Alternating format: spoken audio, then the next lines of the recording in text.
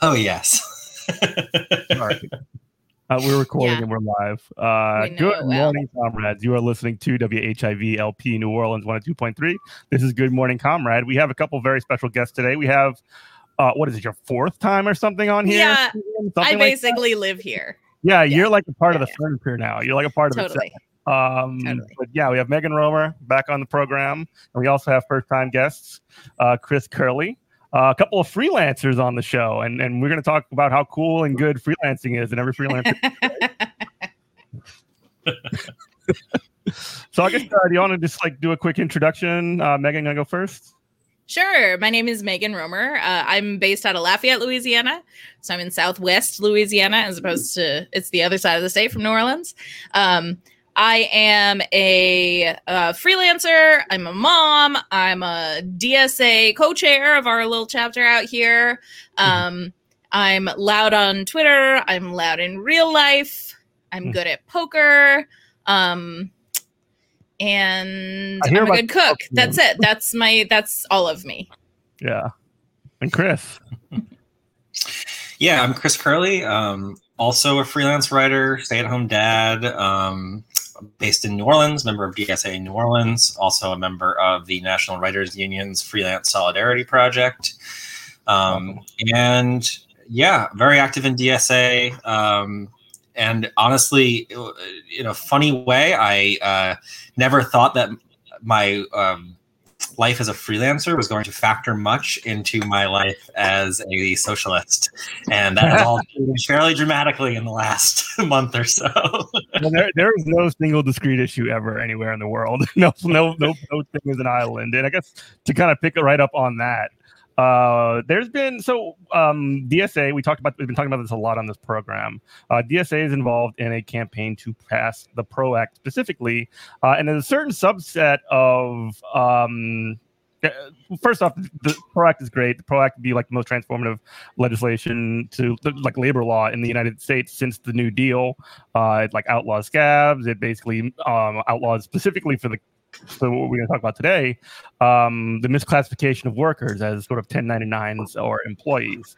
And a certain subset of freelancers, freelance writers have spoken up about this. So can y'all tell me a little about what's going on with the freelance part of the world and their orientation of the PRO Act? Chris, you want to take us off? I'll kick it off. I feel like Megan has the stump speech. This is my third interview about this, and I think I get increasingly angry and incoherent with each one. But long story short, there was a law in California that called AB 5. Well, it gets complicated, but the main thing being that it reclassified 1099s who were misclassified into employees, and it affected labor law, but it also affected employment status. Sorry, real quickly, 1099 are independent contractors. Independent. My bad, independent contractors. Anyway, so it led to a lot of publications in California because California is just one state, dropping a bunch of freelancers and basically allowing them to take jobs moved to freelancers in other states. So people lost jobs, people lost income of this particular subset. No matter how beneficial it was to lots of misclassified workers. And it used this thing called the ABC test, which determined basically whether or not a person was an employee. And the thing that freelancers are really honing in on is this thing called the B prong, the B part. And it's basically you have to, in order to be considered not an employee, you need to do business that is not in the regular business of the employer. So for freelancers, if you are writing for a publication, the regular business of a publication is to publish articles. Okay, so in the initial sort of thing with the PRO Act also features the ABC test. And what I've told lots of people, myself included, I am very pro-worker, and I honestly probably would have been pro the PRO Act regardless if it affected me directly. But the reality was, I also was like, oh shit, and so damn it. See, I've already sweared. I'm sorry, Jeff. But I was like, oh dang, oh gee. I wonder if this is going to affect me and my work. And lots of people in NWU and just freelancers in general were concerned because we just didn't know. And so we got with labor lawyers and we talked to people who knew what was going on, and inscribed in the act itself is just that it only affects the National Labor Relations Act, the NLRA. It affects freelancers' ability to collectively bargain. Because really importantly, and I want to get this out up front, when you're a freelancer, when you're a 1099, you're technically also your own business. So you cannot actually get together with other freelancers and organize, say, a better wage for you. This is important when we talk about content mill type stuff too, by the way. We'll talk about that later, I'm sure. I definitely want to. But the thing is, because you're your own business, this is sold as such a great thing, you actually, it would be considered price fixing because you're all your own little businesses if you were to actually get together and collectively set rates. So actually, opposite of the PRO Act being bad for freelancers, it'd be really great for freelancers. And most importantly, the big thing that people are harping on is this California law, which redefined employment status. The PRO Act only affects collective bargaining. It does not affect federal law regarding how you are classified as an employee. So if the PRO Act passed, you would be able to collectively bargain, but you would still be able to set your own rates. You would still file taxes as a sole proprietor or however. It would not change anything about your business. It would simply change your ability to potentially collectively bargain for better rates, better conditions, better benefits. Which would rule. Yeah, it'd be great. It would be so great. Yeah. It is absurd that like Amazon can take over the entire world and is not faced with any trust busting legislation or enforcement or anything, and yet a bunch of people making 23 grand a year, if we're like, no, we're not working for less than what averages out to $10 an hour, got together and said that, we'd be the big bad monopolists, because nothing makes sense. Yeah, you mentioned the spiciest thing that I'll say for this. Oh, I'm sorry, Jeff. No, go ahead. Is I want to sneak this quote in somewhere, but it's very clear that a certain subset of freelancers took the concept of be your own boss, meaning do the boss's work for them. Oh no. Yeah, okay.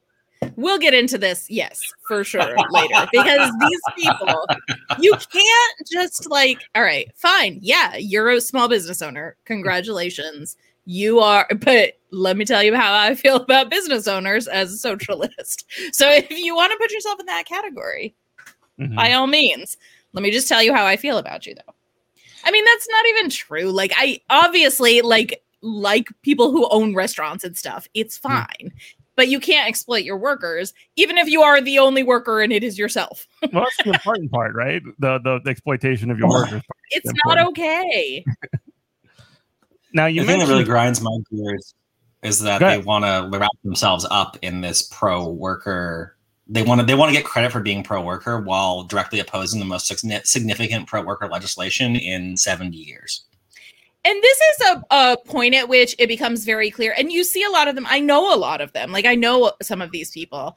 And they are people who would self-identify as liberals. You know, they're girl boss, Warren voter types. This is one of those moments when it becomes very clear that there's this, it's not a spectrum between the right and then all the way to the left. There is a power analysis that you either have or you do not have.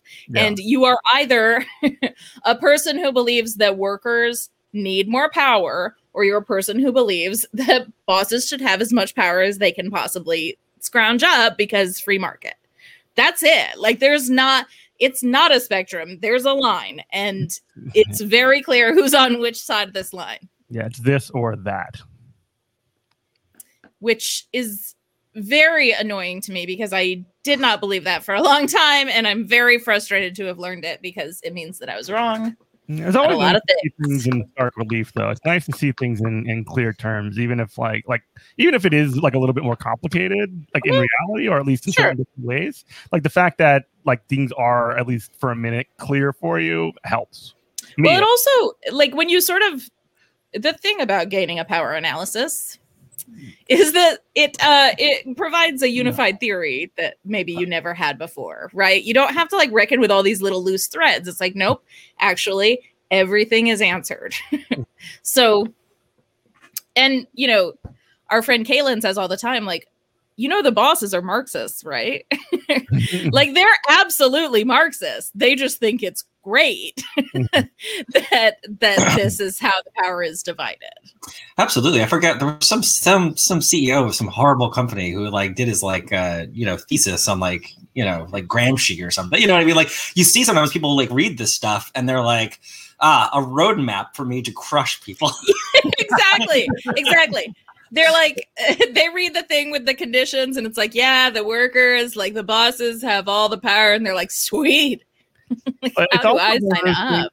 That so just to kind of like get a little bit on a tangent here, there's also like, so if you think about people like Kamala Harris and Pete Buttigieg, like both of their parents were Marxist like scholars and college professors, and so like it's almost like they pave their way for their kids, or the kids at least take like some of that analysis and just apply that to like just destroying workers and communities. Yeah, I mean, you got to rebel somehow, right? Right. Yeah. Exactly. But as Chris and I are both parents, and we're both like, be careful with them kids. Well, you know, but I thought about this specifically, like this dynamic that you're talking about, and you cannot escape the fact that, as you were noted, those are parents who are both academics. Yeah.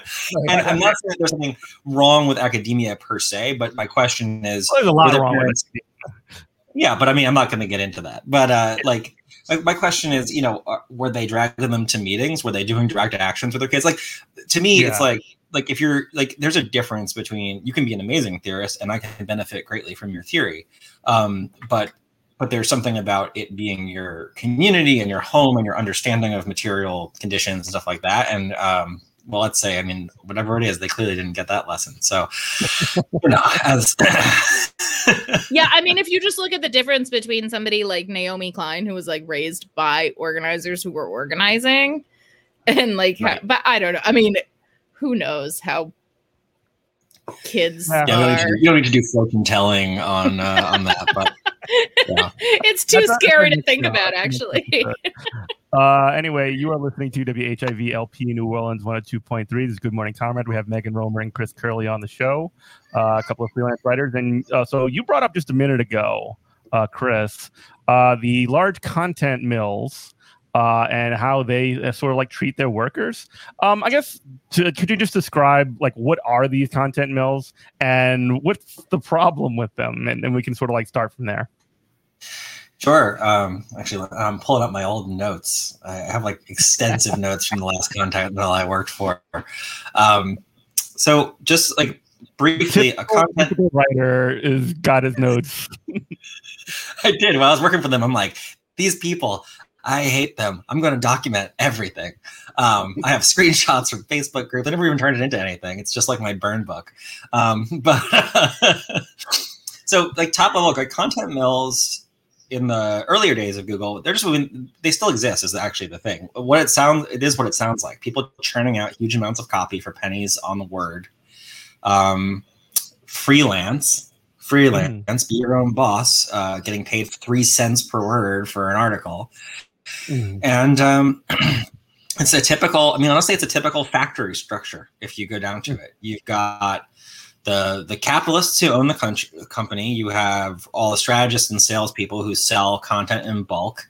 You have managers in between, quality assurance. At the very bottom of the pole, you have writers, and they sell these big packages to companies who need content for their websites or content for their marketing pushes or whatever, because the web is entirely driven by content, by words, which has led to a completely Dickensian ecosystem of writers, honestly, getting paid the same wages Dickens basically got paid, in the 1800s. No, but like, but no, it's not that far off. I mean, And so these mills, they were really big in the earlier days of Google before Google kind of caught up with them a bit. And now they exist more. They play slightly better because I need writers who can write a little bit better to escape the algorithms, but are essentially still the same damn thing that they always were. Mm-hmm. And you know, one thing I talked about a lot with some folks on other interviews is that, you know, most freelance writers, if we're talking about specifically, that seems to be a lot of the anti-pro actor, specifically freelance writers.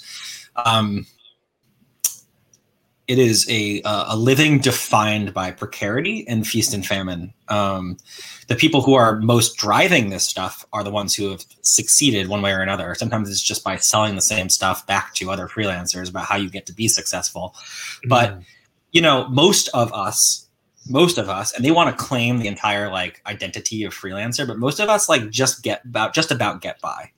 And some months we do really well and some months we don't. And the reason that I work for these content mills and have even as recently as a year or two ago, even though I have a really established portfolio, I am a very good writer, is because sometimes you just don't have the work and you need to make some money. And that's the precarity. And like, so just to give you an idea, let's see. Let me just take a quick look here. So I worked for. I'm just going to name them because I haven't worked for them anymore, and I'll be damned if I ever work for them again. But there's one that's considered shame, like baby. Good. Yeah, I'm naming and shaming. No. There's a pretty prominent content mill called The Hoff. And they are based out of California, and they absolutely weaponize like feel good liberal BS kind of, you know. They sent me I signed on, I got, you know, they send you the stress ball and like all like little care package. They're Hoff branded hot sauce and all that. Here are their rates: $40 for a 500-word article, $130 for a 2,000-word article. That at the time, this is a little bit older. This is from 2018, so it's a little bit outdated, but trust me, they haven't suddenly become magnanimous in the last couple of years. I did some back of the napkin calculations. I mean, like, you know, the writer essentially is getting, you know, like 20%, 10% less of what of the total value, because I was also getting sponsored ads from the sales side while I was working for them, so I could see what they were selling these packages for. But the point is, I mean, you're the target of your own work. Like you're. Yeah, right. Exactly. I mean, so, you know, if you were to write a $2,000 word article and you wanted to make $25 an hour, right? Like an okay, better than 15 rate, you'd have to write that in an hour, including edits and revisions, research, everything, which, as you know, Megan, is impossible. It's really hard. It's impossible. Yeah. Right. Yeah. The only like mill work I was ever able to successfully do that would make any money was the absolute like most like pablum-y trash, like, here are 10 things to do with curtains or like 8 places you never thought to put a throw pillow. Those kinds of things, right? Like that stuff where you're just like, all right, let's just churn out words, just, and it's like all filler and it's all garbage. That was the only time I was ever able to make that work at all. Absolutely. But yeah, we've all done it. Like literally anybody who is a full-time freelance writer who tells you they never got into content mill work lies. You have to. You have to. I'll say this: they're lying, or they are. See, I'm like a second generation writer. My dad's a freelancer too. My dad has never been in that place and doesn't really understand. Yeah. So funny thing is, I've never met Chris in person, though we've been Twitter mutuals forever. But I have met Chris's dad and his mom in person at a conference for an early like pre-bubble content place that we both wrote for. That was actually not a bad gig. I have to say, it was at least mill, definitely. It was until Google Panda. That was okay. So here's a funny thing about freelancing. Google Panda was an algorithm update that killed content mills, essentially in 2005. Does that sound right? Something like that. It's when they completely redid their algorithm, because before that, SEO, search engine optimization, just meant you just like said the thing as many times as you could in the article. So you'd be like, Right. I'm writing an article about pencils. Pencils are my favorite thing to write with. I sure love pencils that are number 2 pencils. And then you like at the top, like in the heading of the page, be like pencils hyphen number 2 pencils hyphen I sure like pencils. And that tricked Google. And so that was there was like an era in which the web got stuffed with content and it was all trash. Yeah. Still true. It's just sneakier now. We have to get better at our trash. That's the insidious thing about the current content mills is that they are doing writer tests and expecting like real writing and still paying garbage. Right. Yeah. So the model now is clickbait. Clickbait wasn't the model in 2005. Now it's clickbait because now social media drives content. And so you have to write something that's clicky. So can you define like for the purposes of this, what clickbait is?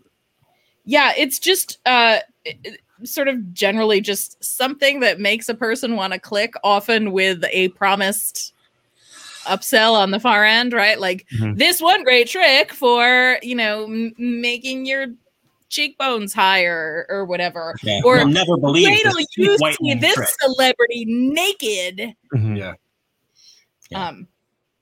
That kind of stuff. That's or 150 different, whatevers you can whatever with your whatever.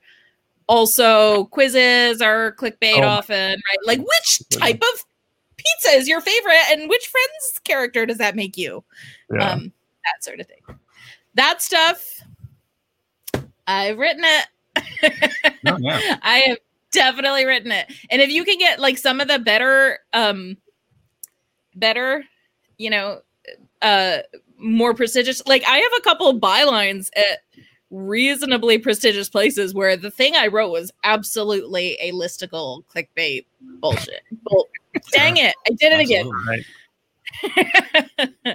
No, we should have a little scoreboard, Megan, between you and I. Yeah, I know.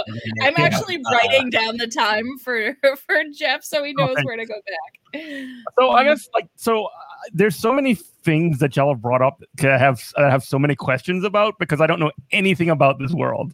So like the idea of so SEO, specifically search engine optimization, is like what is one of the things that these content mills do so that they go higher up in the algorithm, right? How does that work? You said it's not just mentioning the same thing over and over again, but like how does it work? I think I've probably done it more recently than Megan's. I can probably and stay. I need to finish the show. I need people to start listening to it. No, I'm on top of SEO too, but I'm actually curious what you have to say. Only relating to how content mills deal with the SEO. Oh, right. Yeah. Which is to say that I watched it change a couple of times when I was at the Hoth. So when I first started doing some work for them, they had so what happened was you had the Google Panda update, which killed all of the old content mills. And then the new ones that arrived were basically like, well, we have to finesse within the algorithm. So they'd be like, if it's a 500-word article, you need to mention the keyword 3 times. And if it's a 1,500-word article, you need to mention the keyword once in the H1 tag, once in one of the H2 tags, but not more than once, and 3 times in the or whatever. I'm just like riffing, but it was a schema where they got more granular about how to basically evade detection. And that was how it worked up until even a couple of years ago, because Google keeps updating. And so now I don't know what the latest and greatest is, so maybe Megan knows a little bit more, but I know that they even went further away from that like specific thing to being like, we have a mix of general keywords and we need to hit all of them in there, but we can't be like too over, you know what I mean? So basically they adapt their intelligence. I assume they pay their SEO people well and continue to crush their writers. There's a separate scheme, a separate hustle in being an SEO specialist at a lower level. Like there are real SEO specialists who are like algorithmic brain geniuses or whatever. But there's a lower level hustle where you are like, I'm an SEO expert, which I could totally sell. Like I have enough clips that I could sell myself as that. if I wanted to do that for my job, which sounds so bad, but people do it. And you go through somebody's website and mostly you make their keywords denser, which is a lie. And the whole thing is a scam because the thing that it doesn't Google work. is always trying, their goal is to serve the best content for any keyword, right? So they are going to do it. So they keep revising and revising that algorithm constantly. They literally have like giant teams of brain geniuses working on this. Now, there's another hustle called content marketing, which actually means a few different things. There are a few different content marketing definitions. But one that, I see them pop up in my LinkedIn a lot, like here, check out this content marketing job. Usually what you're working for is a brand or a product or an agency. I actually got offered a job writing, being a content marketer for a breast pump company. And what I would have done with my days is go to various parenting forums and type in, just discuss breast pumps with deep links about that would send people to our website. And also to contact bloggers, especially mommy bloggers, and try to get them to link from their website to our website, because the links themselves build Google juice. Like having a deep link on a different website bumps you in the algorithms, probably, depending on the algorithms that week. That's why Wikipedia ranks so high, allegedly, because everything is deep linked, right? Like it's all those blue links. That's a deep link. So you get to know all this incredibly stupid, horrible stuff about how companies are going back and forth trying to game each other. And you get paid $4 an hour for the privilege. It's a cool mirror of how capitalism operates, like in minor. It's an incredible amount of BS and busy work for almost no like real material value. Yes. Yeah. So. And then there are these, these like I'm my own boss types on Twitter telling us, well, if you were any good at writing, you would. And I'm like, look, I have read what you wrote, Evil Kim K. There's there's good Kim K, Kim Kelly, the labor reporter, who's great. We love her. We love that Kim Kelly. Yes. She's in Alabama right now. Then there's Evil Kim K, who is a hashtag girl boss, who is a freelancer, and she's awful. And I'm not going to say her whole name because, but she's Evil Kim K. And anyway, she told me that I must not be a very good writer. Otherwise, I'd be a super successful freelancer. But also, maybe I could just buy her $650 how to be a good freelancer program or whatever it is. Because there's also this MLM scheme that you, and the content mills often have those too. Like if you recruit a writer, you get, it's so bad. And it's such a scam. And the whole thing is so bad. And yeah, whatever. No, it drives you. But I saw the same thing happen to, I don't know if y'all saw that article, the Tammy Kim op-ed in the New York Times that came out I actually yesterday. got interviewed for that article, Chris. I talked to Tammy on the phone for like an hour, but apparently my part was when they cut it for the Times to fit. I'm secretly very sad. Like I kind of wanted to be quoted in the Times, but it's okay. I'm really happy because it's a great article. But what is the article? So the article, it's an article. Tammy is a freelancer. She's also another member of NWU and the Freelance Solidarity Project, and she wrote an article op-ed for the Times, and she interviewed a bunch of pro and anti-ProAct folks. And the headline was "Freelancers Shouldn't Have Horror Stories." And it's about how it would give freelancers rights. And the backlash that she got from it, from the anti-ProAct people, it just reminded me of it, Megan, because you had people telling her that, I don't want to organize. I don't want to pay union dues. I do very, very well on my own. I don't need a union to negotiate for me. Maybe your career isn't as successful as mine, and you need all that help. Don't try to shove it down everyone else's throat, was one reply to her. I'm just going to read a couple of these. They're great. And then another person was like, you're a very privileged writer with a Yale degree and a stint at the New Yorker and plenty of major media outlets. You'll be fine. And she's like, well, when you love the PRO Act, but you're a failure, but also extremely privileged. And it's kind of encapsulates the entire dynamic that we're facing right now as freelancers who support the PRO Act. And it does nothing other like both of those kinds of like attacks are not any kind of a critique of the system that exists. It assumes that it's good, and everything is on the individuals that's making the critique, which is just like such a typical thing that you see and how people talk about where people are at like in our society. And that's a thing that's really getting me. Like, I've seen a lot of like, oh, so you want to put all these women and disabled people out of work. And it's like, no, actually, I want women to not, and men and anybody who has a baby to not have to be like, how on earth am I going to pay for childcare and also work? And also, you know, that should not be a thing that people have to figure out how they're going to do. I mean, I know so many freelancers who are making 20 grand a year, but because the cost of childcare, it's cheaper to just stay home and like scrape together a bunch of weak freelance articles. You're literally talking to one of them. Yeah, no, that's exactly where I was before Malcolm was old enough to go to school. Absolutely, exactly where I was. Yeah, absolutely. Yep. And like, also, how dare they? First of all, you're a misandrist. Second of all, no, I'm just kidding. Dads can stay home with their babies too. Okay.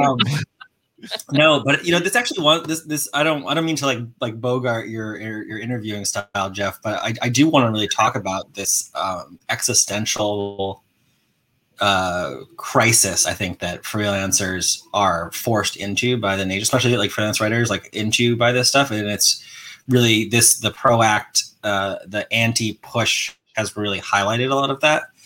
I know Megan probably has a lot of thoughts on this too, but I mean, one thing for me is like being a freelancer prior to becoming an organizer in DSA and joining NWU meant that your existence was really in a silo, right? Like you're hustling and you're doing this work and you don't have to answer to a boss. Instead, you have to answer to a bunch of bosses. And, but you get to work from home. There are genuine flexibility benefits.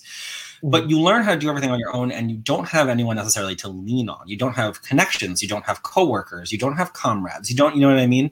And so a lot of freelancers, I have a lot of empathy for freelancers who are scared about this PRO Act stuff. I have rage for the people who are ringleading them, but I have a lot of empathy for the folks who are kind of caught in the middle, you know? Mm-hmm. And it's because we're not, I'll just to share just even a feeling of difference is that the freelancers who are in the Freelance Solidarity Project and who are in the NWU, it's a completely different feeling than it ever was just freelancing by yourself. And there's a reason why the folks of us who are talking together, organizing together, sharing pay rates, sharing horror stories, sharing pitches, feel so supportive of this thing that is, again, only going to help freelancers and is definitely not going to harm them. I just want to keep making that clear. Feel a sense of pride and togetherness. You do not get togetherness as a freelancer. And so what you end up with is, like I said at the beginning, we live lives of precarity, and the idea of a threat to that, an already precarious employment, is very scary. And it's easier to throw in with the big influencers who are like, this is going to ruin your life, than it is to believe, no matter how truthful, the folks who are saying, no, we can get together as a collective and make things better for everybody. I understand the fear. I really do. Well, and that fear is exactly what the boss relies on, isn't it? That isolation, that fear, that like precarity is exactly what they want. Because if that's the case, you become very jealous of the position that you have, and you never want more. You don't want to lose what you got. That's right. Yeah. Absolutely. I'll just drop the mic after that one. Anyway, you are listening to WHIV LP New Orleans 102.3. This is Good Morning Comrade. We have Megan Romer and Chris Curley. We're talking freelancers and the PRO Act. So I guess to kind of touch on this a little bit further, like specifically to build on what we were just talking about in terms of the sort of isolation that freelancers feel, have y'all been talking to other freelancers about the PRO Act and getting sort of like building a counter narrative to this, you know, I don't know if it's a prevailing narrative, but it's definitely one that's being pushed of this being bad for freelancers. Yeah, for sure. It sort of happened accidentally, but not entirely. But there is a small group coming out of DSA. We're working on getting bigger. We're trying to find more people.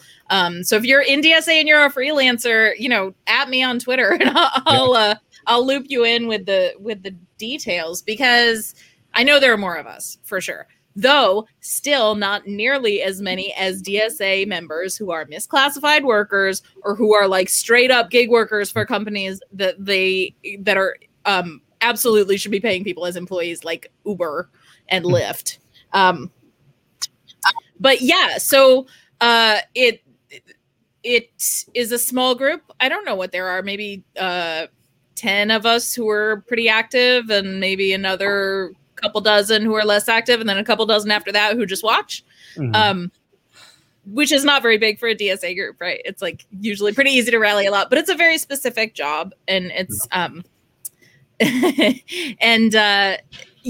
but anyway, yes, part of what we're doing is that we are actively talking about, like, okay, so how are we going to shift the narrative? What are we going to say? What's our messaging? Who are we going to reach out to? One thing that we have, but also Evil Kim K also has this, but we have lots of press connections. Like, I know like a zillion editors. I know a zillion writers. I have tons of followers on Twitter because of being a freelancer for forever. So we're using what we have, our our clout privilege for good. I'll say on the Freelance Solidarity Project side, because it's actually interesting to look at the differences. There are a couple of us in FSP who overlap into DSA: Charlie H., Scott Hines, a couple of other folks who are I know. I'm gonna came down here. So actually, funny story about Sorry to interrupt. He came down here for the first Breaklight clinic, and he was taking pictures and stuff.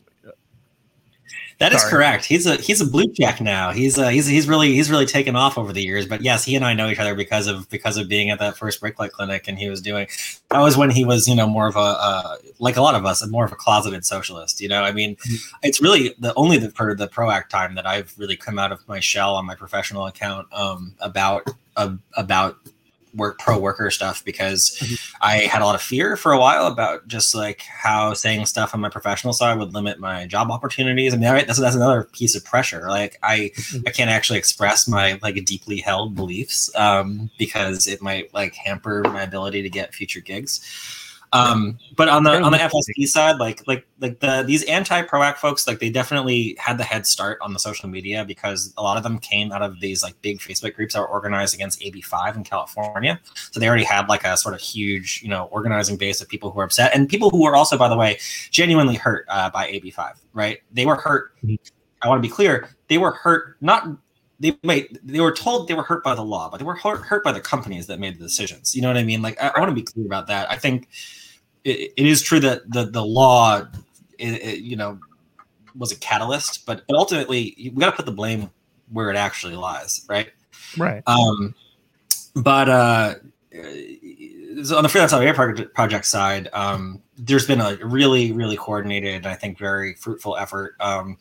Folks getting interviewed, folks making placements. So there is the growing this week and the next and the week after are going to see a lot of pro freelancer, pro narratives to push things back, because our membership really believes in it. We understand the importance of it. We understand solidarity. And again, I feel and I want some more freelancers to feel and understand what solidarity means and how it can benefit all of us. And I understand why many of them have never had the opportunity, because our entire society is geared to keep us away from each other and to keep us from collectively organizing and feeling the strength and the power that is inherent in that.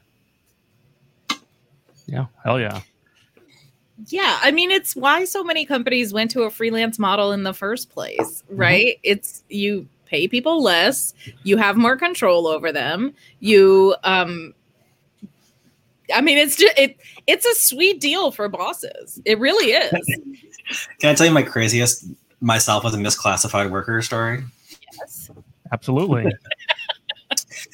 So right out of college, I was hired as a proofreader at Hasbro, the toy company. And the way that Hasbro was doing it, this is, of course, I graduated right into the financial crisis, right? So I graduated in the spring of '08. So as soon as basically it was happening while I was there, and so I was hired as a proofreader. And the way that Hasbro did their hiring, they might not still, but they probably do. What they did was they would take on people as temps. And they would take them on for 6 months and then let them go for 3 months and then rehire them for 6 months. And that way they never had to pay them as a full-time employee, right? And this was a W-2, go through a temp agency. So it wasn't actually a 1099. It was definitely still misclassification, right? And so they wanted to keep me on longer, which I wanted to continue to work there. And so I became 1099, but because I was the 1099, they, independent contractor, so to speak, I was doing the exact same job in the exact same building with the exact same people with the exact same email.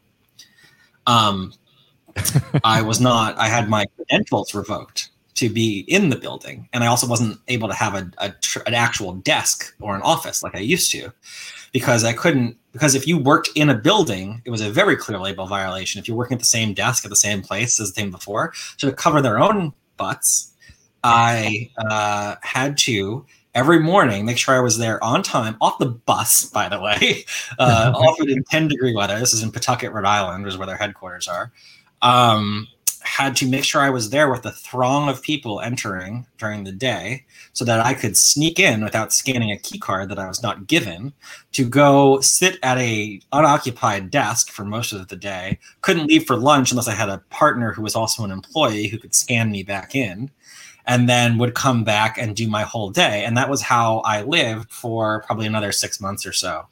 And I remember my boss calling me in at one point being like, I feel like your work's really declined recently. and, wanted to know if you wanted to maybe try to pick it up a little, kind of get it back together. And I was like, no, I think that I should just go. and that was the day I quit. And then worked, for $12 an hour night shift at a hotel for a while. So, it wasn't a step up exactly, but it was. But I mean, just as an illustration of the lengths that a company will put a worker through to be able to save money and continue to misclassify them. I was doing proofreading, I was doing some copywriting, and it's cool to work at Hasbro. It's well, it still sucks to be treated like, what? Like you barely even live there, Oh my God, terrible. That's part of how these companies that actually misclassify actual workers get away with it. And you see it so much in very specific industries, places like construction. There's no desk that some inspector can come and be like, what desk? He's on the roof. It's a different roof every day.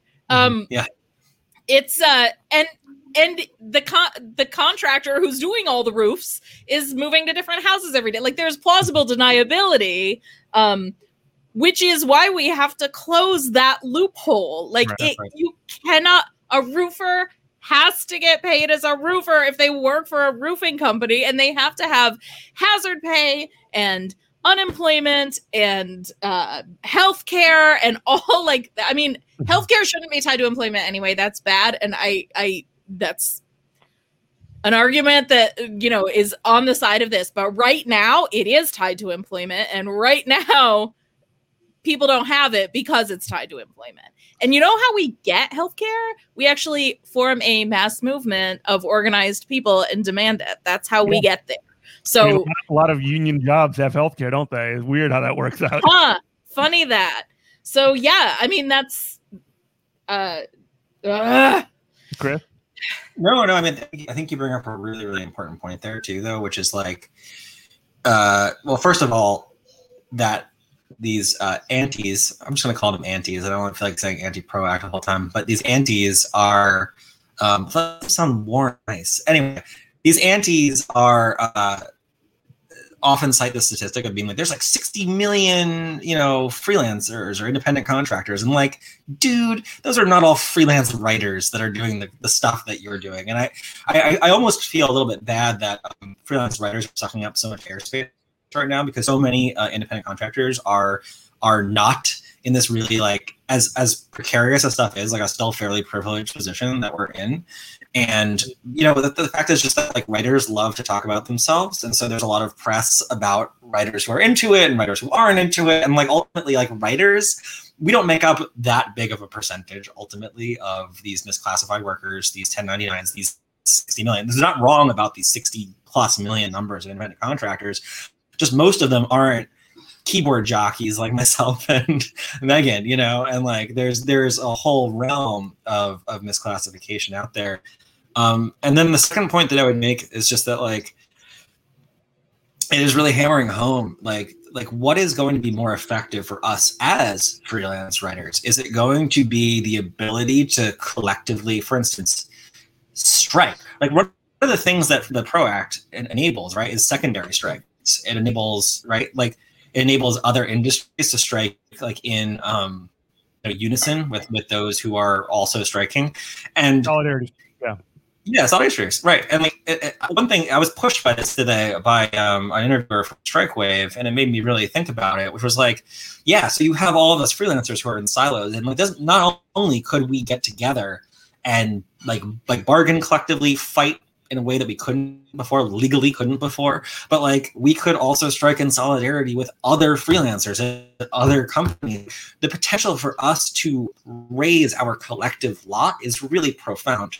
And again, I just think in some ways it's just that so many freelancers have no experience of collective action whatsoever, that it seems like we're talking like fantasy and fiction to them, rather than something that is, like, very real and understandable once you get into it, but seems maybe impossible before you do. Yeah. No, we could set. Let me station ID real quick. No, go ahead. You were listening to WHIV-LP New Orleans 102.3. This is Good Morning Comrade. We have Chris Curley and Megan Romer. Go ahead, Megan. Okay, well, I was going to just say we could set freelance rates, and the, for example, the in-flight magazines could all become freelance rate certified magazines, and I guarantee you the flight attendants union would be right there with us if we wanted to, like, make that a thing. I've written for union magazines. They don't pay that well. So, like, union magazines would all become free. Like, all these things are connected, and we are so we've been cut off from labor history, and we don't understand what it looks like to have a strong labor movement. Like, we literally don't understand. We can't make sense of it. But you know, France does a new thing every week, and it goes viral every week. This week it's farmers dumping manure on, like, the House of Parliament or whatever it's called in France. And everybody's like, France is so good at striking. Well, guess what France is also good at? Organizing. Right. And if we were better organized, we could do cool strikes like that too.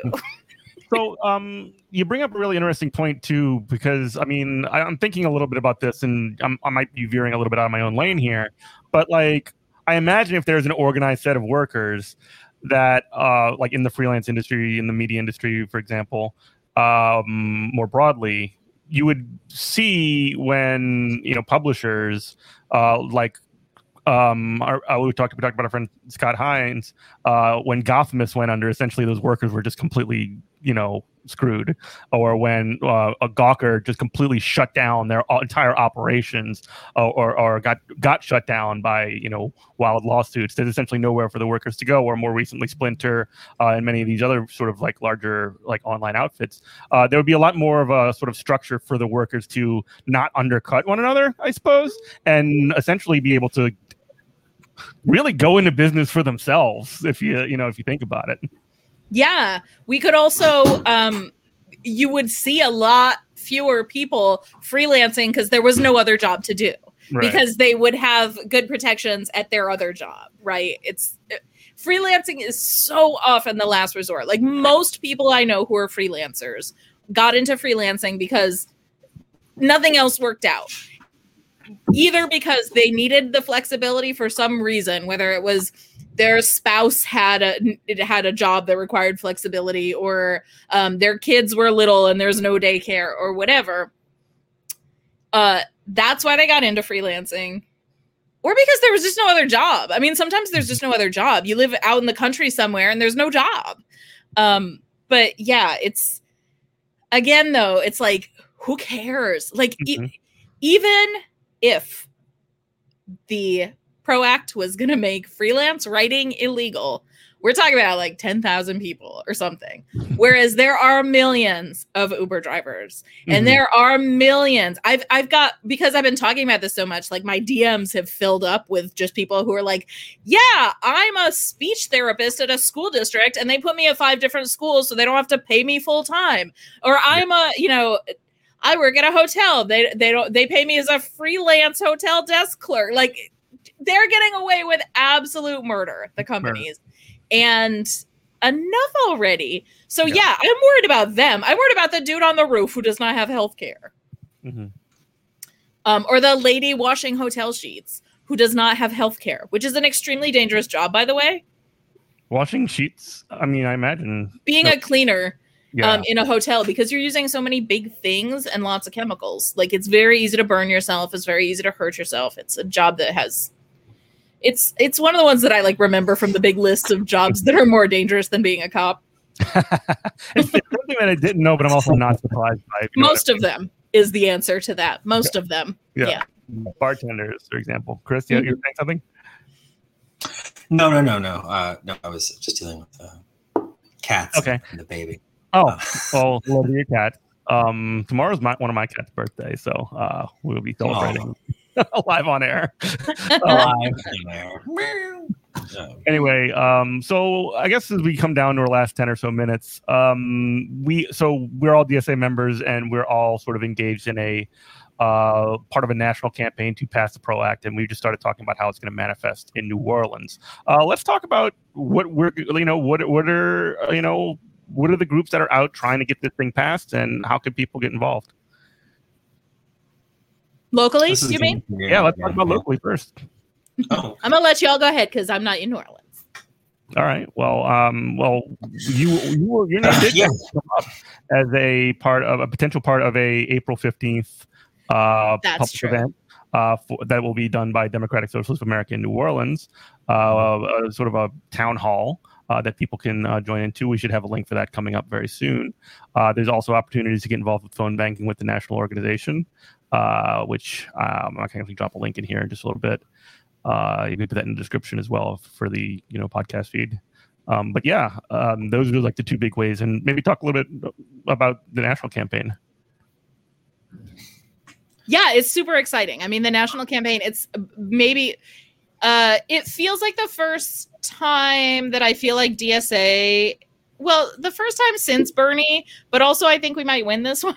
So it feels like the first time the DSA is like really coming together with a like this planned campaign that has 100K. Yeah, no, I mean DSA has definitely had things, right? Like it's not DSA 100K was awesome, but this is like it just has this very cohesive feel, right? Because the two sub-DSA organizations that are leading it are the DSLC, which is the Democratic Socialist Labor Commission. Is that right? Commission? That's correct. Yep. And the Eco-Socialist Working Group at a national level, which is really cool because the big argument that we've heard against environmental regulations for a long time is this is going to kill jobs. It's going to kill jobs. People are going to lose jobs. We definitely hear it here in South Louisiana, right? This is going to kill all the oil jobs. We're all going to be broke. It's going to be miserable. It's going to be awful, right? So connecting that with labor, connecting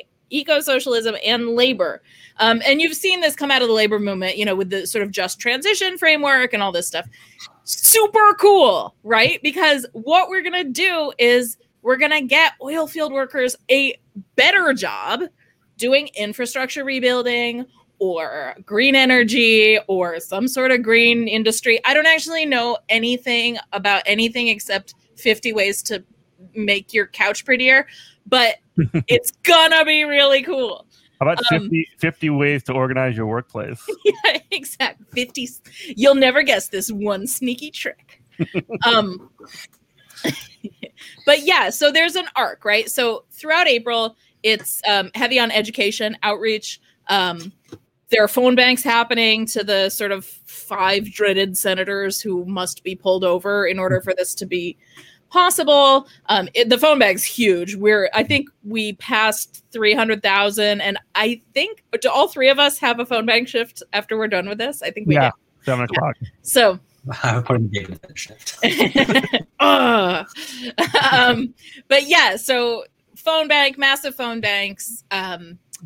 Then there's going to be a May Day, May of Action, Day of Action, May Day, Day of Action, where they're going to be presumably, I mean, I don't actually know what all is happening. I don't know that all of it has been announced yet, but different chapters are doing different things. Some places are going to have marches, some places are going to have online events.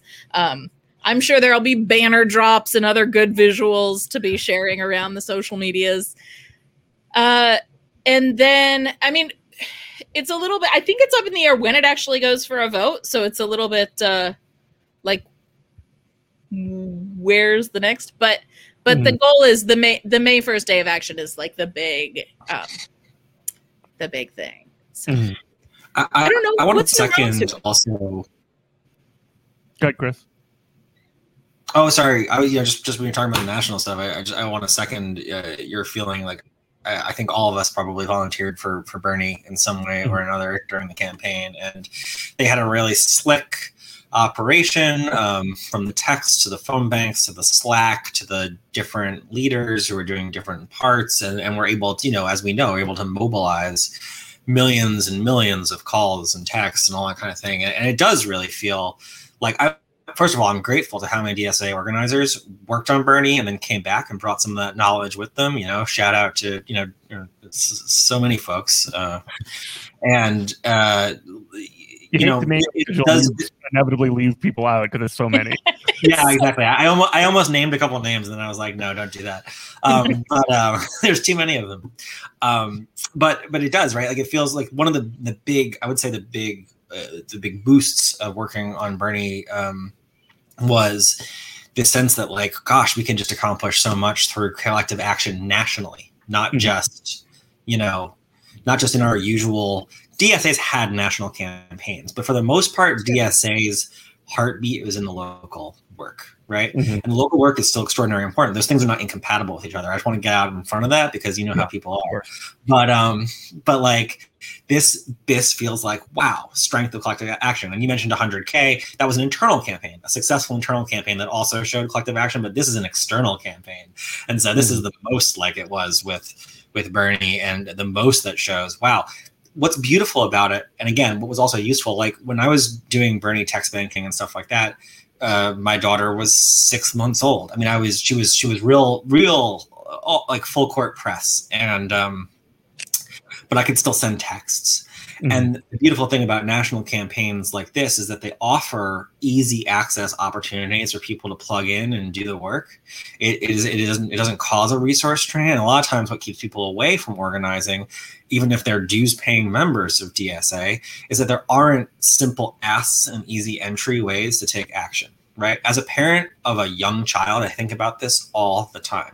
Like when I'm not wrapped up in Catholic guilt about not doing enough, I think all the time about like where can I access, what can I do, what can and so that's the beauty I think of these big national campaigns is they offer a lot of easy entry points and great trainings for people to like do the work and really get involved. And when you get involved, you feel ownership over it and you feel camaraderie, right? Like there is not to get into a thing that I like really still want to suss out in that, but there's a spiritual aspect of it to like feeling this sense of togetherness with folks, and part of something. Yeah. And that's very meaningful things. It's I 100% agree with that. Online organizing space is also incredibly positive in a way that I have not felt online since Bernie ended, which is it's been a really hard year for online toxicity because we're all online all the time, right? And it like hurts extra because you don't have anywhere else to go. You can't just go have some brews with your friends. Is that a thing people do? I don't know. I don't drink. But it seems like something I might want to do. Open a cold with the boys. But yeah, it's that's still relevant, right? but somehow I don't know. I don't actually know if it's being heavily moderated or what, or if just everybody feels good. But it's like such like I go to the Bernie see, I'm even calling it that. I go to the Right. ProAct Slack just to like say hello to all the people who are new. Like, hi, welcome. I love it. So Cool. feels So I good. guess just kind of wind us down. How can people get involved in the campaign nationally? What are some things that people can do? Hold on, I'm gonna. You can sign up for a phone bank shift. Yes. DSA. There will be text bank shifts coming up. There will be your local chapter is probably doing something. I can't know what it is if I don't know what your local chapter is. But if you're in New Orleans, there is on April 15th public Public town hall. Yeah.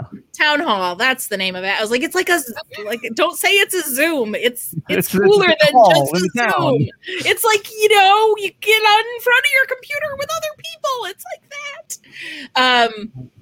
Yeah, so that should be really fun. We're going to talk a little bit about Louisiana labor history, which is something that a lot of us don't know anything about on purpose because the bosses don't want you to know about Louisiana labor history, but it's actually there like some legitimately incredible things happen in Louisiana, including like a massive general strike and revolts of enslaved people and all kinds of things. So should be very exciting. We'll talk a little bit about folks who have organized unions in Louisiana, which is very hard to do because it is a right to work state, which the PRO Act gets rid of.